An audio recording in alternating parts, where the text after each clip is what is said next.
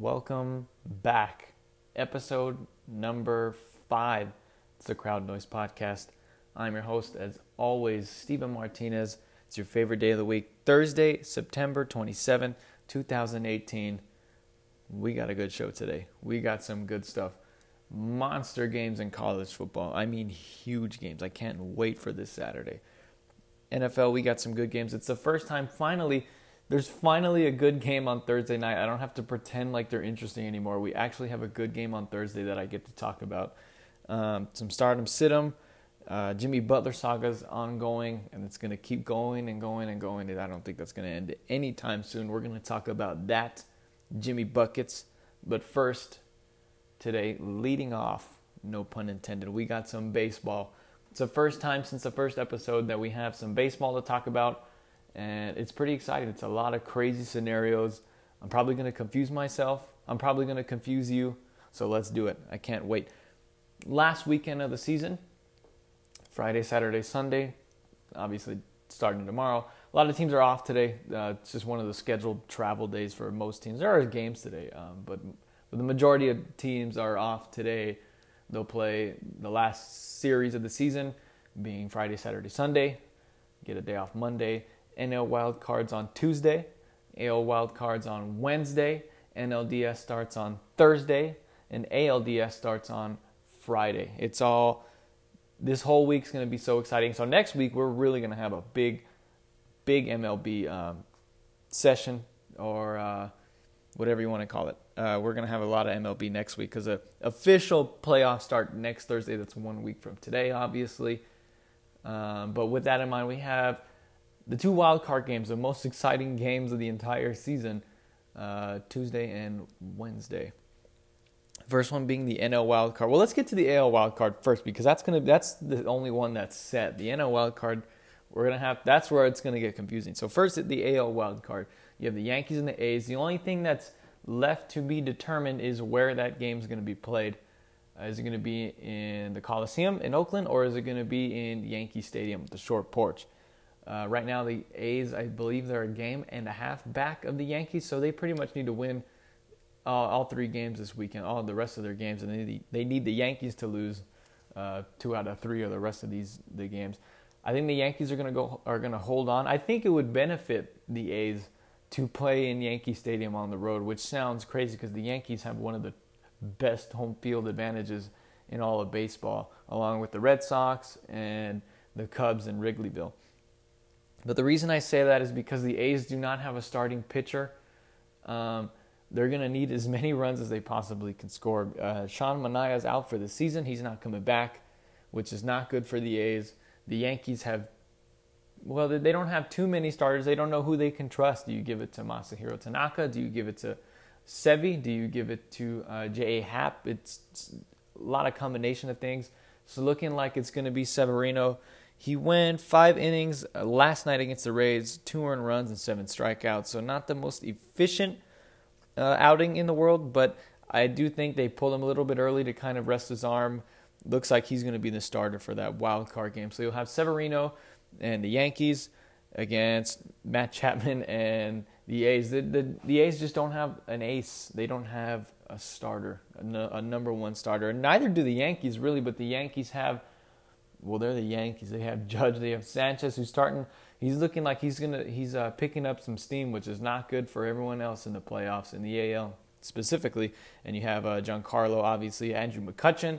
You added him off of a waiver trade or waiver claim. I'm going to take the Yankees for that one because they have a starting pitcher. They have a few starting pitchers that they can choose from. But Severino, if he plays like All-Star game Severino, there's no contest. I'll take the Yankees. But I think the A's would benefit, especially having Crush Davis and Matt Chapman, 2 of their big dogs in the lineup, and Matt Olson, another home run hitter too. They're going to benefit from that short porch, but I just think the Yankees are going to be too much, especially with that bullpen. If Severino struggles, you could see the Yankees do what they did in last year's wild card game and just make it a pure bullpen game, and at that point you lose because the Yankees bullpen is probably one of the best in baseball. So AL wild card, I'll take the Yankees, which makes it even more exciting because we finally get to see I think it's the first time since the Bloody Sox series, which is a long time ago, 14 years ago, we're going to get a Yankees-Red Sox playoff series. I think that's the last time. I could be wrong, but in my memory, it's the last time the Yankees and the Red Sox have played in the postseason, and I can't wait. Those are the two most exciting teams in baseball. You have the Astros too, but they're not arch rivals. There's no explanation. This is Duke, Carolina. This is Alabama, Auburn. Yankees, Red Sox playoffs. I can't wait. The only bad part about it is it's going to be a hyphenated series. It's not going to be a full 7-game series because it will be an ALDS series. So it'll be a best of 5, but we still get Yankees, Red Sox. So can't wait for that. Moving to the NL now. All kinds of madness going on over there. There are 3 teams fighting for 2 spots left, that being the Rockies, the Dodgers, and the St. Louis Cardinals. The Rockies and the Dodgers separated by half a game for the NL West. The Cardinals a game and a half back, or 1 game back, of the Dodgers for the second wild card, and then obviously a game and a half back of the Rockies for that second wild card spot, should the Rockies fall behind the Dodgers. There's all kinds of there's nothing set in the end. That's the reason why I'm not doing a full postseason prediction preview this week. I'm going to have to wait till next week because nothing is set in the NL. The only thing that's set in the NL is the Braves. That's it. That's the only thing that is set in stone. You know you're going to get. The Brew Crew, the Brewers, they're, I think, 3.5 or 4 games up for the first wild card game. They've already clinched, actually, so let's get that out of the way. The Brewers have clinched, the Cubs have clinched, and the Braves have clinched. But what separates the Brewers and the Cubs from the Braves is that the NL Central is still very much up for grabs. So the Cardinals play the Cubs this last series of the season. The Giants are going to be playing the Dodgers for the last series of the season. So that's, should the Cardinals sweep or take 2 out of 3 from the Cubs could wind up playing in the wild card game. The Brewers could pass the Cubs, win the Central, and get that first. They would have a first round bye, so to speak, not a first round bye, but they would play the winner of the wild card series. That could be the Dodgers. It could be the Rockies. It could be the Cardinals. It could be the Cubs. It's just so much madness right now. It's unbelievable. So there will be a 3-game series in Wrigleyville between the Cubs and the Cardinals. Both teams need that series. The Cubs don't need it as much as the Cardinals because they've already clinched, but you don't want to get in that wild card. You don't want to get into your whole season down to one game. You want to get into a full series. The Dodgers are going to be playing the Giants with Clayton Kershaw scheduled to pitch on Sunday, and here's why that's not the greatest thing in the world for the Dodgers. Should the season come down to that game, if you need to win that last game of the season, which you probably will, I don't think anything's going to be set within a game or 2. You're going to need that last game. But you eliminate the possibility of Clayton Kershaw playing in that wild card series. The Dodgers are going all in on winning the division, as they should. You don't, like I said, you don't want to bank on playing in the wild card game. But should they get into that wild card game, they'd be without Clayton Kershaw because the NL wild card game's on Tuesday, and Clayton Kershaw would have just pitched on Sunday. So who would you rather have in a wild? You want to have your ace out there. You want to have your number 1 guy.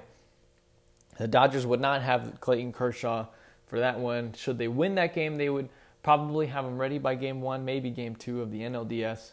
And I don't even know who they play for that because we don't know who's going to win the NL Central. But who would the Dodgers start to be in an NL wildcard game? And it's going to be on the road. If the Dodgers get into the wildcard game, they're gonna play on the road. There's no way around that. The Rockies also. They'll be either in Wrigleyville or in Miller Park. So who would the Dodgers start to be at that point? I think if the Dodgers get into the wild card game, I don't see them winning that game. Especially as suspect and as inconsistent as their offense is, you can't bank on the Dodgers for any one game. You don't know what Dodger team you're going to get. On Sunday they scored 14 runs, and last night they scored 1 run against 2 runs.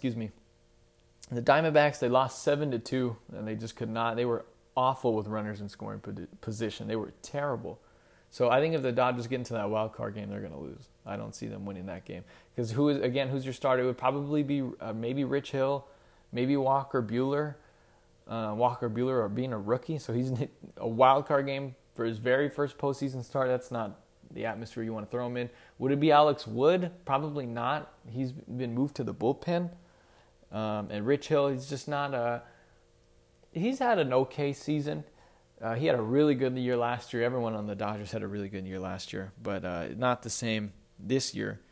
For the Rockies, again, who are you banking on for the Rockies? You don't know if they're going to hang on. They're only a half game up. The Dodgers are behind right now, and they lost, so everything looks bad because you have these massive shifts. But they're only a half game back, and the Rockies do not have a lot of breathing room. They're probably going to need to win 3 straight, which they absolutely can. Since getting swept by the Dodgers, they're undefeated. They haven't lost since getting swept by the Dodgers. So they're on a roll right now. The Cubs have been struggling really bad. They've been struggling too. And the Brew Crew, they have the same. It's a similar situation. You have a team in the Cubs that have been winning the division year after year after year, and a new team, a hungry team, being the Rockies and the Brewers, just chasing them down. I actually think because the Cardinals need this series to even get into the playoffs, I think they're going to take 2 out of 3 from the Cubs. The Brewers will pass the Cubs. The Cubs will play in the wild card game, and I think the Dodgers will hang. I think they'll take 2 out of 3, if not sweep the Giants. Now, the thing about that one, the Giants they've been out of the postseason, but the Dodgers and the Giants are arch rivals. The Giants are going to be playing like it's the World Series, but I think the Dodgers are going to hang on. The Cubs the Rockies have their last series at home. I just think the Dodgers are going to find a way to win 2 out of 3 in AT&T Park. So the Dodgers will play the Braves in the NLDS, and you'll have the Rockies and the Cubs in the wild card, with the Brewers awaiting the winner of that game. So that's how I think it's all going to shake out. It may not. We will see over the weekend. And I can't wait for those wild card games. I can't wait for the Yankees and the A's. That game's going to be so much fun. And I don't know if I can't wait for the NL wild card because I have no idea who's going to play in there. It could be any combination of teams. There are 3 teams fighting for 2 spots, but it could be 4 different teams playing in that NL wild card. You don't have no idea who's going to end up in there. It could be the Cubs, the Rockies, the Brewers, the Dodgers, or the Cardinals. So that's 5 teams. You have 5 different teams, any combination of the group that could play in that one game for the whole season. Also, there's something to think about as a tiebreaker. If the Dodgers and the Rockies or the Cubs end up in a tiebreaker, you'd have extra games to play in that scenario. If the Dodgers won the season series against the Rockies, so if the Dodgers and the Rockies end up in a tie, that tiebreaker would be played at Dodger Stadium. If the Dodgers and the Cardinals ended up in a tie for that second wild card spot, that game would be played at Busch Stadium. There's so many. So that's another 1-game playoff before the 1-game playoff. So there's so many things that can possibly happen over the span of 4 days or 3 days because the Dodgers are off today. I think the Cardinals are also off today. So meaning the Cubs are also off today. So many different things could possibly happen. It's going to be a lot going on in baseball over this weekend. So with that being said, let's move on. We got some college football. We have some monster games this Saturday. Ohio State number 4 against number 9 Penn State. That game's going to be in Happy Valley. Then you have my playoff pick that maybe wasn't the smartest pick in the world at the time, but now I'm looking like a genius. Stanford number 7 against Notre Dame number 8. That game's going to be in South Bend. Really dangerous place to play. So these first, week 3, week 4 in college football, Penn State, just the perception of them has been that they've been in a lot of trouble, that they've been struggling. They've been in upset alert every single week. And I looked at their scoring because I do my research. This is a really professional podcast that I do. I take it very seriously. So I went and I looked at all their scoring. Here's every game. Yes, this is going to be week 5 actually in college football. 45-38 against Appalachian State. 51-6 against Pitt, 63-10 against Kent State, and 63-24 against Illinois. But every single week in the first half, you see, Penn State's in trouble. Pitt's keeping it close. Illinois sticking around for a half. For a half, they were. Illinois is really keeping it close with Penn State. So that tells me that they just start slow. They're just a slow starting team, and but they finish games off really strong. I mean, if you look at the point differential, 51-6, 63-10, 63-24, they put up points, but they're all in the second half. They just start off really slow. This week, they're not going to have that luxury. They're just not going to have the luxury of being able to start off slow and then pull away and dominate in the second half. Even though they're at home, that's one of the better home fields in college football is Happy Valley. Those whiteouts are amazing. If I had a chance to go to any game in college football, I would want to go to one of those whiteouts. They're unbelievable.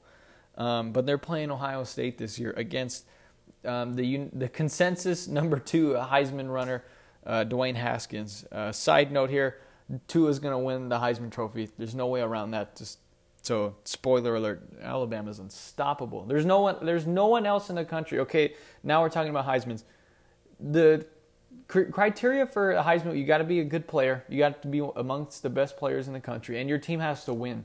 You can't be on a so-so team and win the Heisman. The only player to do it in my memory recently is Lamar Jackson. The first time he won it, and he ran for Heisman again, and his team was worse the second year, so he didn't win it. Baker Mayfield won it, and his team was one of the best in the country. So Alabama being as dominant as they are, and Tua being as amazing as he is, he's going to win it. Not to be outdone, though, is Dwayne Haskins. He's having a fantastic year. On the season, he has 16 passing touchdowns. This is ridiculous. 75% completion rating. Unbelievable. He completes 3 out of 4 of his passes. Every 3 out of 4 of his passes are completed. And they're not dink and dunk. Ohio State's airing the ball out. They're also going to have Urban Meyer for this game, obviously.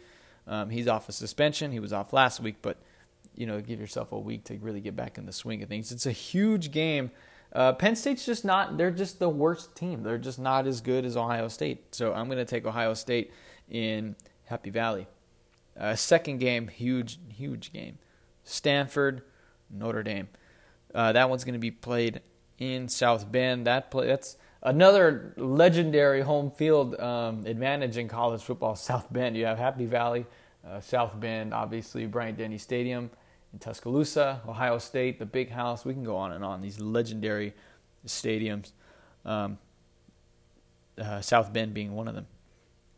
Now I picked Stanford to make the playoff. I keep reminding everyone because I'm so proud of that pick. I also picked Texas, which after week 1 looked dumb, but if they run the table from here on out, who looks dumb now? That's not going to happen, but just in case they do, I just want to let you know I haven't abandoned my picks yet. Last week they got into a lot of trouble. I picked Stanford. I did pick Stanford to win last week. I was hesitant because of the home field they were playing at. Another great home field advantage, Outson Stadium in Eugene, Oregon. They escaped that one with some help from some refs, and I will say I try to remain unbiased. Sometimes I may not, but I try to. That was a touchdown call that the refs called back. That was a touchdown. If the rules are of football, I thought if you hit the pylon, that is a touchdown. And clearly, Oregon they kicked the pylon over. They ruled it back. Oregon fumbles the next play, and the next play after that they fumbled. Stanford scoop and score. That completely shifted the whole game. That was a 14-point swing. And then Mario Cristobal just refusing to take a knee. If he takes 3 knees, Stanford still has the ball. They get the ball back, but with like 13 seconds or something like that, with no timeouts, and they have to drive the length of the field down by a touchdown. So Stanford really, they were gifted that one. Notre Dame's they're not going to make those kind of mistakes. They're not going to have that kind of luck anymore. I'm going to take, and also Notre Dame's following the new college football tradition of replacing their running quarterback, in this case being Brendan Wimbush, with a throwing quarterback being Ian Book. So go figure, your quarterback has to be able to throw the ball accurately in big games. Wow, who knew? So Notre Dame switching to quarterback Ian Book. He looked pretty good last week against Wake Forest, I believe they played. They rolled in that one. And then you have, of course, the power football of Notre Dame. The strong offensive line and the strong defensive line. They're just a really, really balanced team, as Notre Dame usually is. But what Notre Dame hasn't had over the past 5 to 10 years. They haven't had a quarterback. They haven't had someone who can throw the ball downfield and take over with their arm. Now they do. It seems it's going to be a second start this season. It's a big game for them. It's not really where you want to start your second game of your career, your collegiate career. But nonetheless, he's getting the start. I'm going to take Notre Dame. I think they're going to win big time. I think Notre Dame at home they're just going to roll over Stanford. So that effectively defeats the purpose of me constantly reminding you Stanford was my playoff pick. So this is the last time you're probably going to have to hear about my playoff picks because I also picked Alabama and Clemson. But who didn't pick Alabama and Clemson? That doesn't even count. So should that hold true, congratulations. You're not going to have to hear me brag about my picks anymore. But if Stanford does win, if Stanford wins, I'm going to let you all have it. Even though I'm picking Notre Dame, I also pick Stanford preemptively. So no matter what happens here, I get to be right. So it doesn't matter the outcome of this game. The Crowd Noise podcast called it first. So with that being said, let's go into NFL. Speaking of the Crowd Noise podcast, calling it first, I was dead wrong last week because I said start 'em, sit 'em. Make sure you start all New England Patriots you have. The Patriots are going to roll over the Lions. And if you have anyone that has an NE next to their name, you start them. And I was dead wrong because they lost to the Lions. But I was wrong. I was right in being wrong because you may recall in the beginning of the season, I said the New England Patriots they're going to start the season off 1-2, maybe 2-2 or whatever it may be. And there's going to be all kinds of media nonsense. Are the Patriots done? Are they finished? Is Tom Brady done? And I caught a lot of heat for that from one bearded high school basketball coach. We're not going to name any names here, but you know who you are. I caught a lot of heat for that, and it turns out I was right. The whole time I was right. I picked them to win last week, and I should have picked them to lose because I had originally picked them to lose, saying that they were going to be 1-2. So I was wrong, but really I was actually right. So as confusing as that little segment was, you just work it out. I was right. So you always got to listen to what I say. Going back to picking Stanford to go to the playoff, but picking them to lose this week. This is how I make my picks. This is how you do it, kids. You give yourself some kind of insurance. So no matter what you say, you have something to fall back on. So yeah, and again, I'm picking the Patriots to win this week because I said they're going to start off 1-2. Everyone's going to panic, and then they're going to run off 6 straight, and they're going to win their division. They're going to make the playoffs, and then they're going to go to the AFC Championship game at least, probably playing another Super Bowl. So they play Miami this week, who's been a traditional doormat for the Patriots throughout the years. So everything's coming to fruition. Everything I said is coming true. So let's get to our actual the Patriots and Dolphins wasn't one of our games that we're picking this week, but I just wanted to get that off my chest. The game we are picking this week, we do it every Thursday. We pick the Thursday night game, which I hate, and I don't have to, but I do it's my show. I could do whatever I want, but I just feel like if there's a game on the night you're recording, you should probably talk about that game. And we finally get not a decent game. We finally get a great game on Thursday night. I can't remember the last time there was a good game on Thursday night, period. Not this season, but ever, since they decided to make Thursday night a thing. It's a great game on Fox tonight. Vikings-Rams, 2 NFC Championship favorites, 2 Super Bowl favorites. I know a lot of people are picking either the Vikings or the Rams to make the Super Bowl. If you pick the Rams like I did, you're looking really good right now. If you pick the Vikings, not so much, but they don't have a losing record. They're 1-1-1. They're 1-1-1. So I don't know what that means, but that's what their record is. They got trounced last week by the Bills. As exciting, as entertaining as Week 2 was in the NFL, Week 3 was equally as boring and confusing. The Lions beat the Patriots, which I did not see coming at all, and then the Bills, they smashed the Vikings. I can't believe that. Still right now, I can't believe that actually happened. They really just bowled over the Vikings. Josh Allen looked like Superman. It was unbelievable. He literally jumped over people. He actually did look like Superman. I don't think it's a big deal for the Vikings going forward, but on a short week against the Rams, who have looked unstoppable, I'm gonna take the Rams in this one. I don't think so. The Rams, I mean, the Vikings will move to 1-2-1. I don't think it's a big deal in the Bills' loss, but being that it came on a short week and they lost so badly, like they got beat really bad, I think there will be some form of carryover.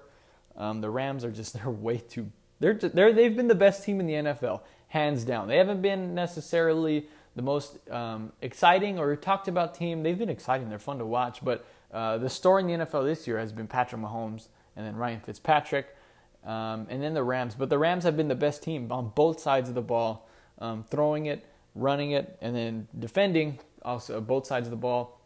They've just been fantastic. The Rams are going to move to 4-0. They beat the Vikings this week. Next game on Sunday. Yes, Sunday, Browns, Raiders. Now both of these teams are really not good teams, but there is the storyline. It's Baker touchdown maker's first official career start. Well, it's his first start. Last week he came into the game in the middle of the game. He didn't start. Tyrod Taylor exited with, I believe it was an ankle injury.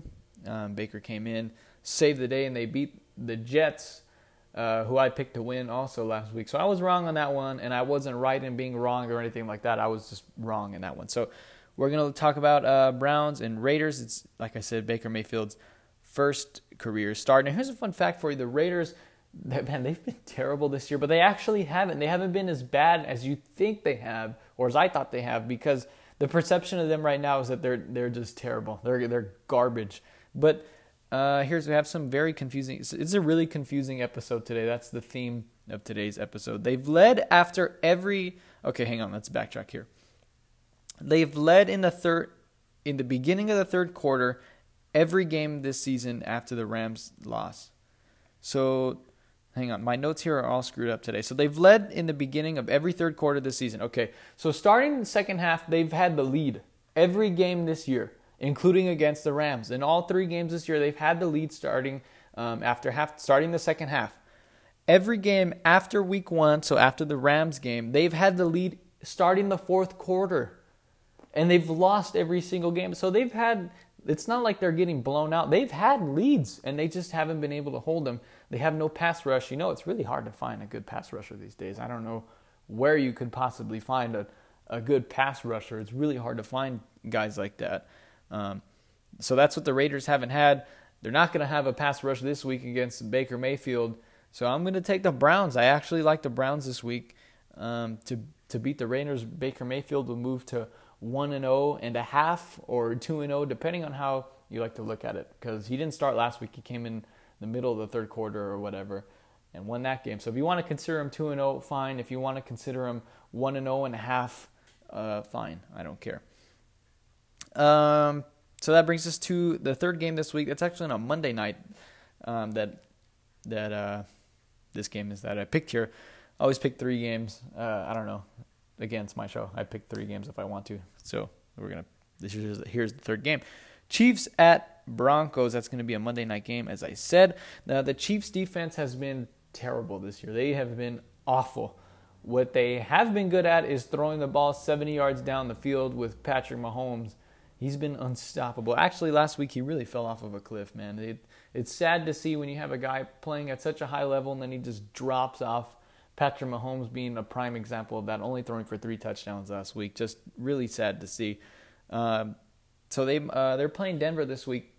They have a good chance to actually stop someone because Patrick Mahomes has been throwing for hundreds of touchdowns left and right. 1, because, he's really good and he has a lot of weapons. But number 2, because he has to. Their defense can't stop a nosebleed. They're getting into shootouts left and right. I think this is the one week where they might have a chance to really take the foot off the gas in the fourth quarter or get into a low-scoring game because Denver has a good defense also. Or not also, they have a good defense, but Denver's offense is not very good. Case Keenum has looked okay to start his Denver career. Not great, good, but not great. Royce Freeman has been really, really disappointing. He was supposed to be this year's Alvin Kamara, so to speak, like kind of a sleeper running back. He hasn't been good. I think he's lost his starting job to Phillip Lindsay, who got into a fist fight last week. So the Broncos aren't really that dynamic on offense. I think this is going to be the first time you see Patrick Mahomes kind of struggle, or maybe not struggle, but come down to earth. He's playing Von Miller, Bradley Chubb. Their secondary isn't very good, but they have a good pass rush. And in the NFL, if you have a good pass rush, you have good pass coverage because you're not giving your quarterback a lot of time to think or go through his progressions or, the things. So I think Patrick Mahomes comes down to earth, throws an interception or two. I think he gets himself into a little bit of trouble. I still like the Chiefs because they just have so many weapons. They got Kelsey, Sammy Watkins, they got Tyreek Hill, they have Kareem Hunt. They have so many weapons. I'm going to take the Chiefs in an ugly win. I think Patrick Mahomes struggles, but they find a way to pull one out. So with that, those are our picks for the week, our 3 games. Let's go to Stardom Sit-em. It's a shorter version of Stardom Sit-em this week. I feel like there's some pretty solid options out there. And if you have any questions, feel free to contact me through Carrier Pigeon. So we're not going to have too many Stardom Sit-ems this week. They're actually both in the same game, ironically. So here we go. First Stardom Sit-em, you want to start Sony Michel.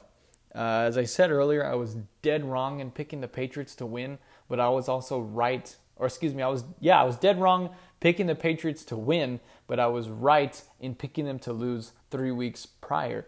So I said to start everyone. If they play for New England, you start them. I said that last week, but this week I actually have a specific player, so that's why you should trust me this week.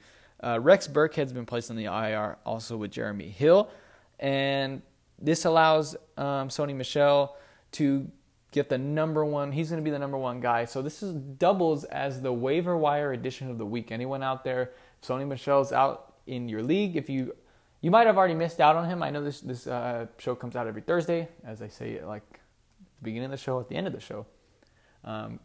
So by the time Sony Michel was named the number one starter, we were too late, but we're letting you know now. Rex Burkhead, Jeremy Hill, both on the IR. And the Patriots, I usually have a rule. You don't trust the Eagles running backs. You don't trust Patriot running backs because they're running backs by committee.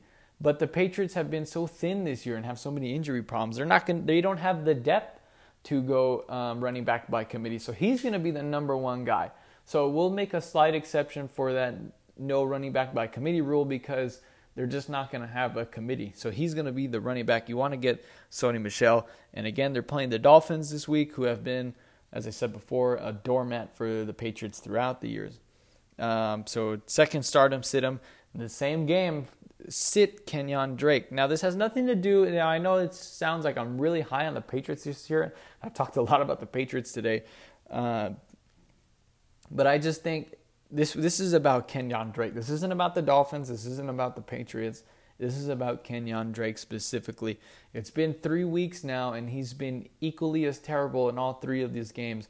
He just hasn't been good at all. If you have Kenyon Drake, I understand if you kept him in there for the first 3 weeks, maybe give him another chance last week. I get you wanted to give him another chance to redeem himself, but the experiment is over. It's time to move on. You got to find another option on the waiver, possibly Sony Michel. If Sony Michel's out on the waiver wire, if he's a free agent, you might want to go out and get him. He's playing same game time, obviously, so you're not going to have any point differential.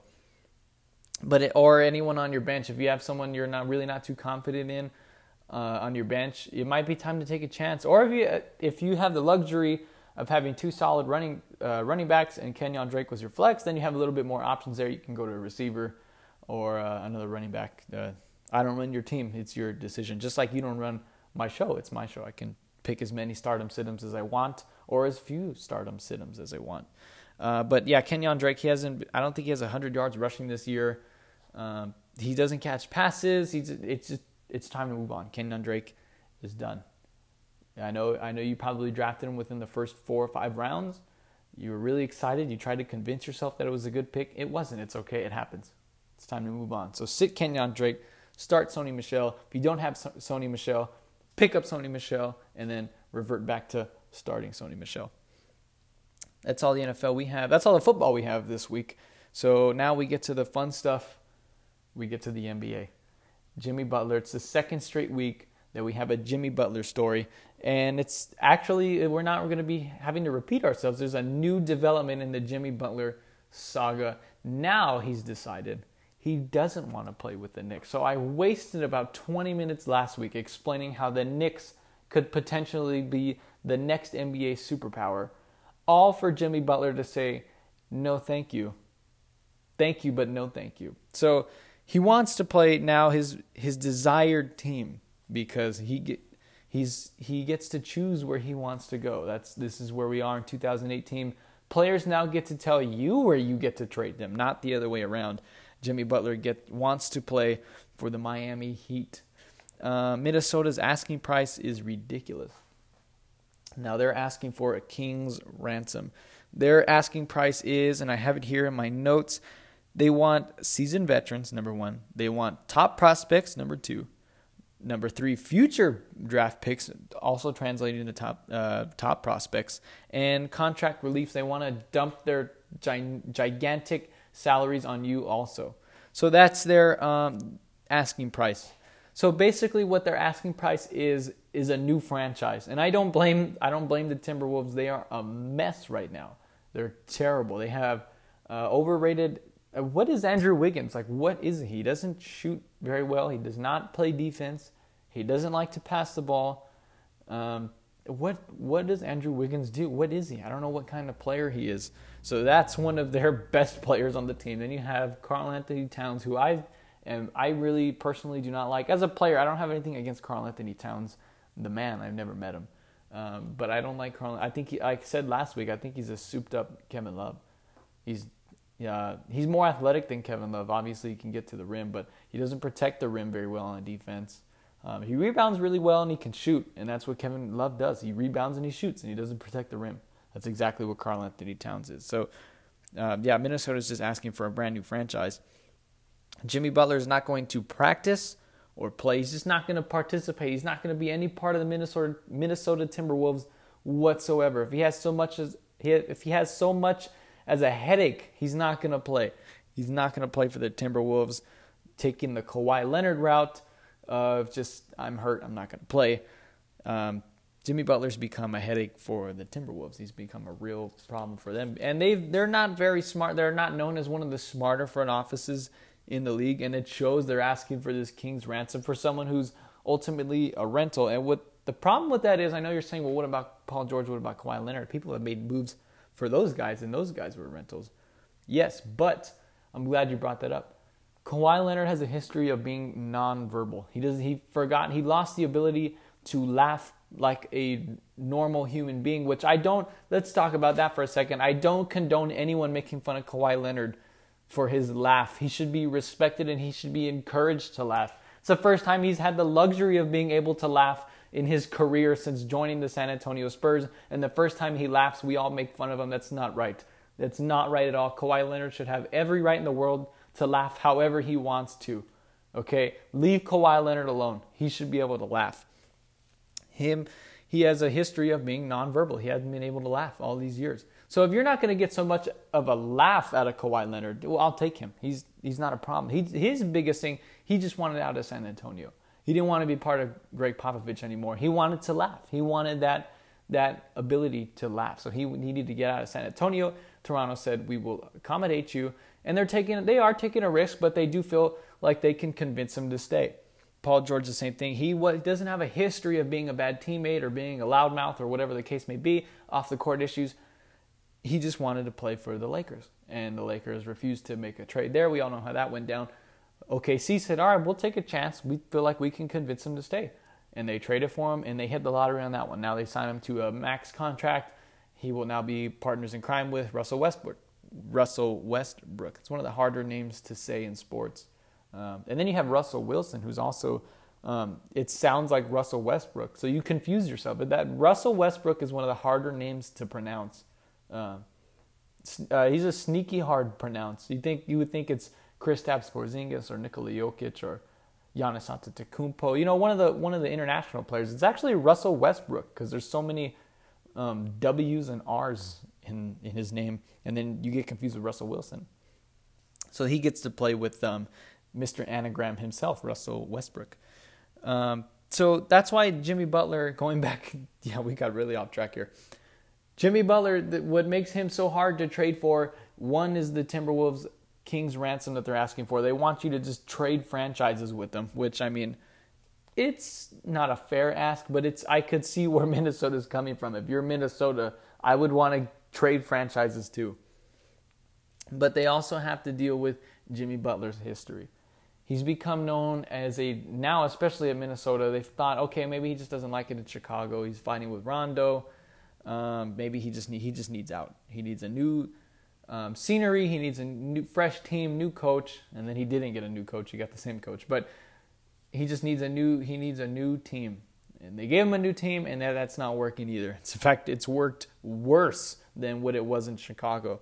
And he's become known as a bad teammate, and he's very verbal. He's not really passive aggressive. He's just aggressive. He's just going to tell you to your face all the problems that he has with you and the franchise, and he's going to tell the media also. So that's why some teams, maybe he's not worth the headache. He's not worth that gamble. Because number one, you don't know if he's going to stay. And number two, you have to deal with number two, you have to give the Timber Bulls your entire team. You have to give them draft picks. You have to give them the young prospects. You have to give them your better veteran players, and you have to take on their larger contracts. And and then number three, you don't know if he's going to resign. You might give away all of that for nothing. So the Jimmy Butler and the Timberwolves are making it impossible to get rid of each other. I think Jimmy Butler is going to stick around the Timberwolves for a long time, which means this situation is only going to get worse. This situation is not going to get better anytime soon. It's only going to get worse. The only team in the NBA that even has that number of assets to satisfy what the Timberwolves are asking for are the Boston Celtics, which are a team that I brought up last week. There are rumors, of course, that Kyrie Irving wants to go to the Knicks to team up with said Jimmy Butler, but now Jimmy Butler doesn't want to go to the Knicks. So that idea is kind of shot down, but there is that dynamic of, well, Kyrie wants to play with Jimmy Butler wherever it may be. Why don't we just bring Jimmy Butler here? But that would be the most un-Danny Ainge-like move of all time. He doesn't give away picks. He steals them from you. So he still has the Sacramento Kings pick. You think the Celtics are good now? They could add Zion Williamson if they want to next year. So just think about that for a quick second. Let that sink in. Zion Williamson might play for the Celtics come next year. It could happen. They hang on to that pick. So, but the Celtics are not going to make that move. They're not. No one's going to make this move. No one in their right mind is going to make this move with the Timberwolves. And as I'm saying that right now, someone will probably make that move by the time this show's over. But Danny Ainge is he is the smartest GM in the league. He's not going to make that move, and the Timberwolves are going to be stuck with Jimmy Butler. What are we in right now? September. I'm looking at my fake calendar here. They're going to be stuck with him until the All-Star break. They're going to have to settle, and he'll probably get sent somewhere. You know where he might get sent? This just popped into my head. Somewhere that's trying to keep their star. He might get sent to New Orleans. Him and Anthony Davis. We'll see how much that works. If they really want to entice Anthony Davis to stay, they can bring in Jimmy Butler, re-sign Jimmy Butler if they can convince him to stay. Say, hey, look, Anthony Davis, we're building around you. We're giving you assets. Maybe they keep Anthony Davis to stay. I don't know. That's one possible landing spot. If the Pelicans want to rebuild, or not rebuild, so to speak, but if they want to be all in instead of just, well, we'll see what happens. Because the Pelicans have been one of those teams that have just been in a neutral mode. They haven't really been in win now mode, and they haven't really been in rebuild mode, which is where you don't want to be. You want to be one of the two. You don't want to be in the middle.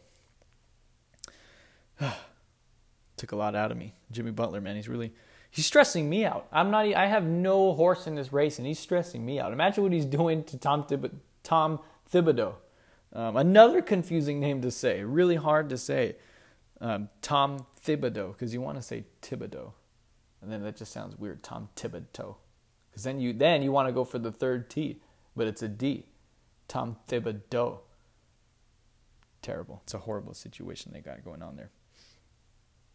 Other basketball news we have this week. Less stressful for me. Better for my blood pressure. I'm only 19. I don't have to worry about my blood pressure. But besides that point, Rajon Rondo has been named the starting point guard for the Los Angeles Lakers over one Lonzo Ball. Now, he has been named the starter because Lonzo Ball has a knee injury, not because of talent or because of play. But I do believe that if Lonzo Ball was fully healthy right now, this is the right move. This is absolutely the right move. Rajon Rondo is the better point guard right now, As of right now, Rajon Rondo's the better point guard. You can sit there and you can argue with me all you want. You can tell me, well, Rondo's not a shooter. He's ball dominant. LeBron needs the ball in his hands. Well, I could argue right back and say those are exactly the reasons why Lonzo Ball is he shouldn't be starting alongside LeBron James. He didn't have a good shooting season. From anywhere on the floor, he didn't have a good shooting season. Not from three, not from mid-range. He got to the rim and finished, but he is somewhat injury prone. He only played 50 games last year, so he can't take that kind of a beating. And as you said before, imaginarily arguing with me, LeBron needs the ball in his hands, so Lonzo's not going to be able to drive the lane as much as he wants to. At UCLA, he was a good shooter. He was one of the best three-point shooters in the country, and they moved that. You get to the NBA, they moved that three-point line back, and it changed for him. I know he's been working on his shot. I don't care. His shot is still broken, even this modified version that they've been showing me constantly, nonstop. His new jump shot, though, I don't care. I don't care. He's not going to be a shooter. He's not a shooter, and he's not going to be a shooter. Okay, he's just not. But what Rondo gives you is a veteran presence. He's a seasoned veteran. He's a finals champion. He's been in the playoffs. Recently, he went last year with Anthony Davis. He had a 22-assist game or a 25-assist game. It was unbelievable. He was dropping dimes left and right. He's a table setter. And in this new stage of LeBron where he wants to play the small ball five, you give Rondo that ability to make all those plays and create for LeBron versus LeBron creating for LeBron. It takes off a lot of stress from LeBron's body. In this, when you have LeBron James, all eyes are on you. When you're the Lakers, all eyes are on you. The Lakers weren't even good. They didn't have their draft pick last year, but if they did, they would have been a lottery team. And no one could stop talking about the Lakers. They had Kyle Kuzma, they had Brandon Ingram, Lonzo Ball, and then there was that lure also of bringing in possibly Kawhi Leonard or LeBron James or Paul George at the time. But you want Rondo because he's a veteran and he can handle all this kind of stress that the media brings, that the attention that LeBron brings and that the Lakers bring. You want Rondo in there because he can handle the length of the season. It deters any growing pains that Lonzo Ball may have. Remember, this is only going to be his second season in the league. He's bound to struggle at some point, he's so young. I mean, it's just going to happen. And LeBron has said, yeah, okay, I'm okay with mentoring our young players and guiding them along, but that sounds good. I mean, it sounds really great when he says that, but how committed is he really? That going through those growing pains, those inexperience, those dumb mistakes that just happen, from inexperienced players, they wear real thin really quick. They wear you down, and I don't think LeBron has time to deal with that. Maybe he will because these players are actually inexperienced. These won't be dumb bonehead mistakes coming from veterans like J.R. Smith in Game 1 of the Finals. So maybe there is that level of, okay, well, they're young. They should be making these mistakes. But I don't think LeBron's going to put up with that for the length of a season. Rondo's not going to make those mistakes. Obviously, he's one of the smartest point guards in the league. You got Chris Paul. You got a bunch of smart point guards. Rondo's up there. As far as basketball IQ, Rondo's up there with the best in the league. And you pair him with LeBron James, who is maybe the smartest basketball player in the NBA. I like that combination. I'm not saying Lonzo's bad. I already know what you're rolling your eyes right now saying, man, this guy's the biggest Lonzo Ball hater on the face of the earth. I'm not. Of course his ceiling is higher than Rajon Rondo, but right now, if you want to win games, who's better, Rajon Rondo or Lonzo Ball? I'll take Rajon Rondo. Because they're both not good. They're basically the same guy, but Rondo's more seasoned. He has more experience under his belt. That means something. You can pretend it doesn't, but it does. Experience matters. I'll take Rajon Rondo. I think this is the right move. And if Lonzo Ball is healthy, he should remain on the bench. For the time being, not forever. Rondo's only on a one-year deal. He might not even be back next season. Then you let Lonzo Ball come in and really take the reins. Not take the reins, because as long as LeBron's on the team, the reins are his, but he'll get the starting job. With that, speaking of LeBron James, it's time for the quote of the week. We only got 10 minutes left. Let's make it quick. Quote of the week, nothing, LeBron James. That's the quote. Not that there isn't a quote of the week. The quote is nothing, LeBron James. When asked, at this point of his career, will anything add pressure to LeBron? He said, nothing. Or what adds pressure to LeBron James at this point of his career? He said nothing. I thought that was at Lakers Media Day. I thought it was the perfect answer. And it's the right answer. At this point, LeBron James, he has nothing to worry about. I mean, he's done it all. He's a finals champion. He's a finals MVP, multiple time MVP. There's nothing that adds pressure. He's the most scrutinized and polarizing athlete in sports history, period, of all time.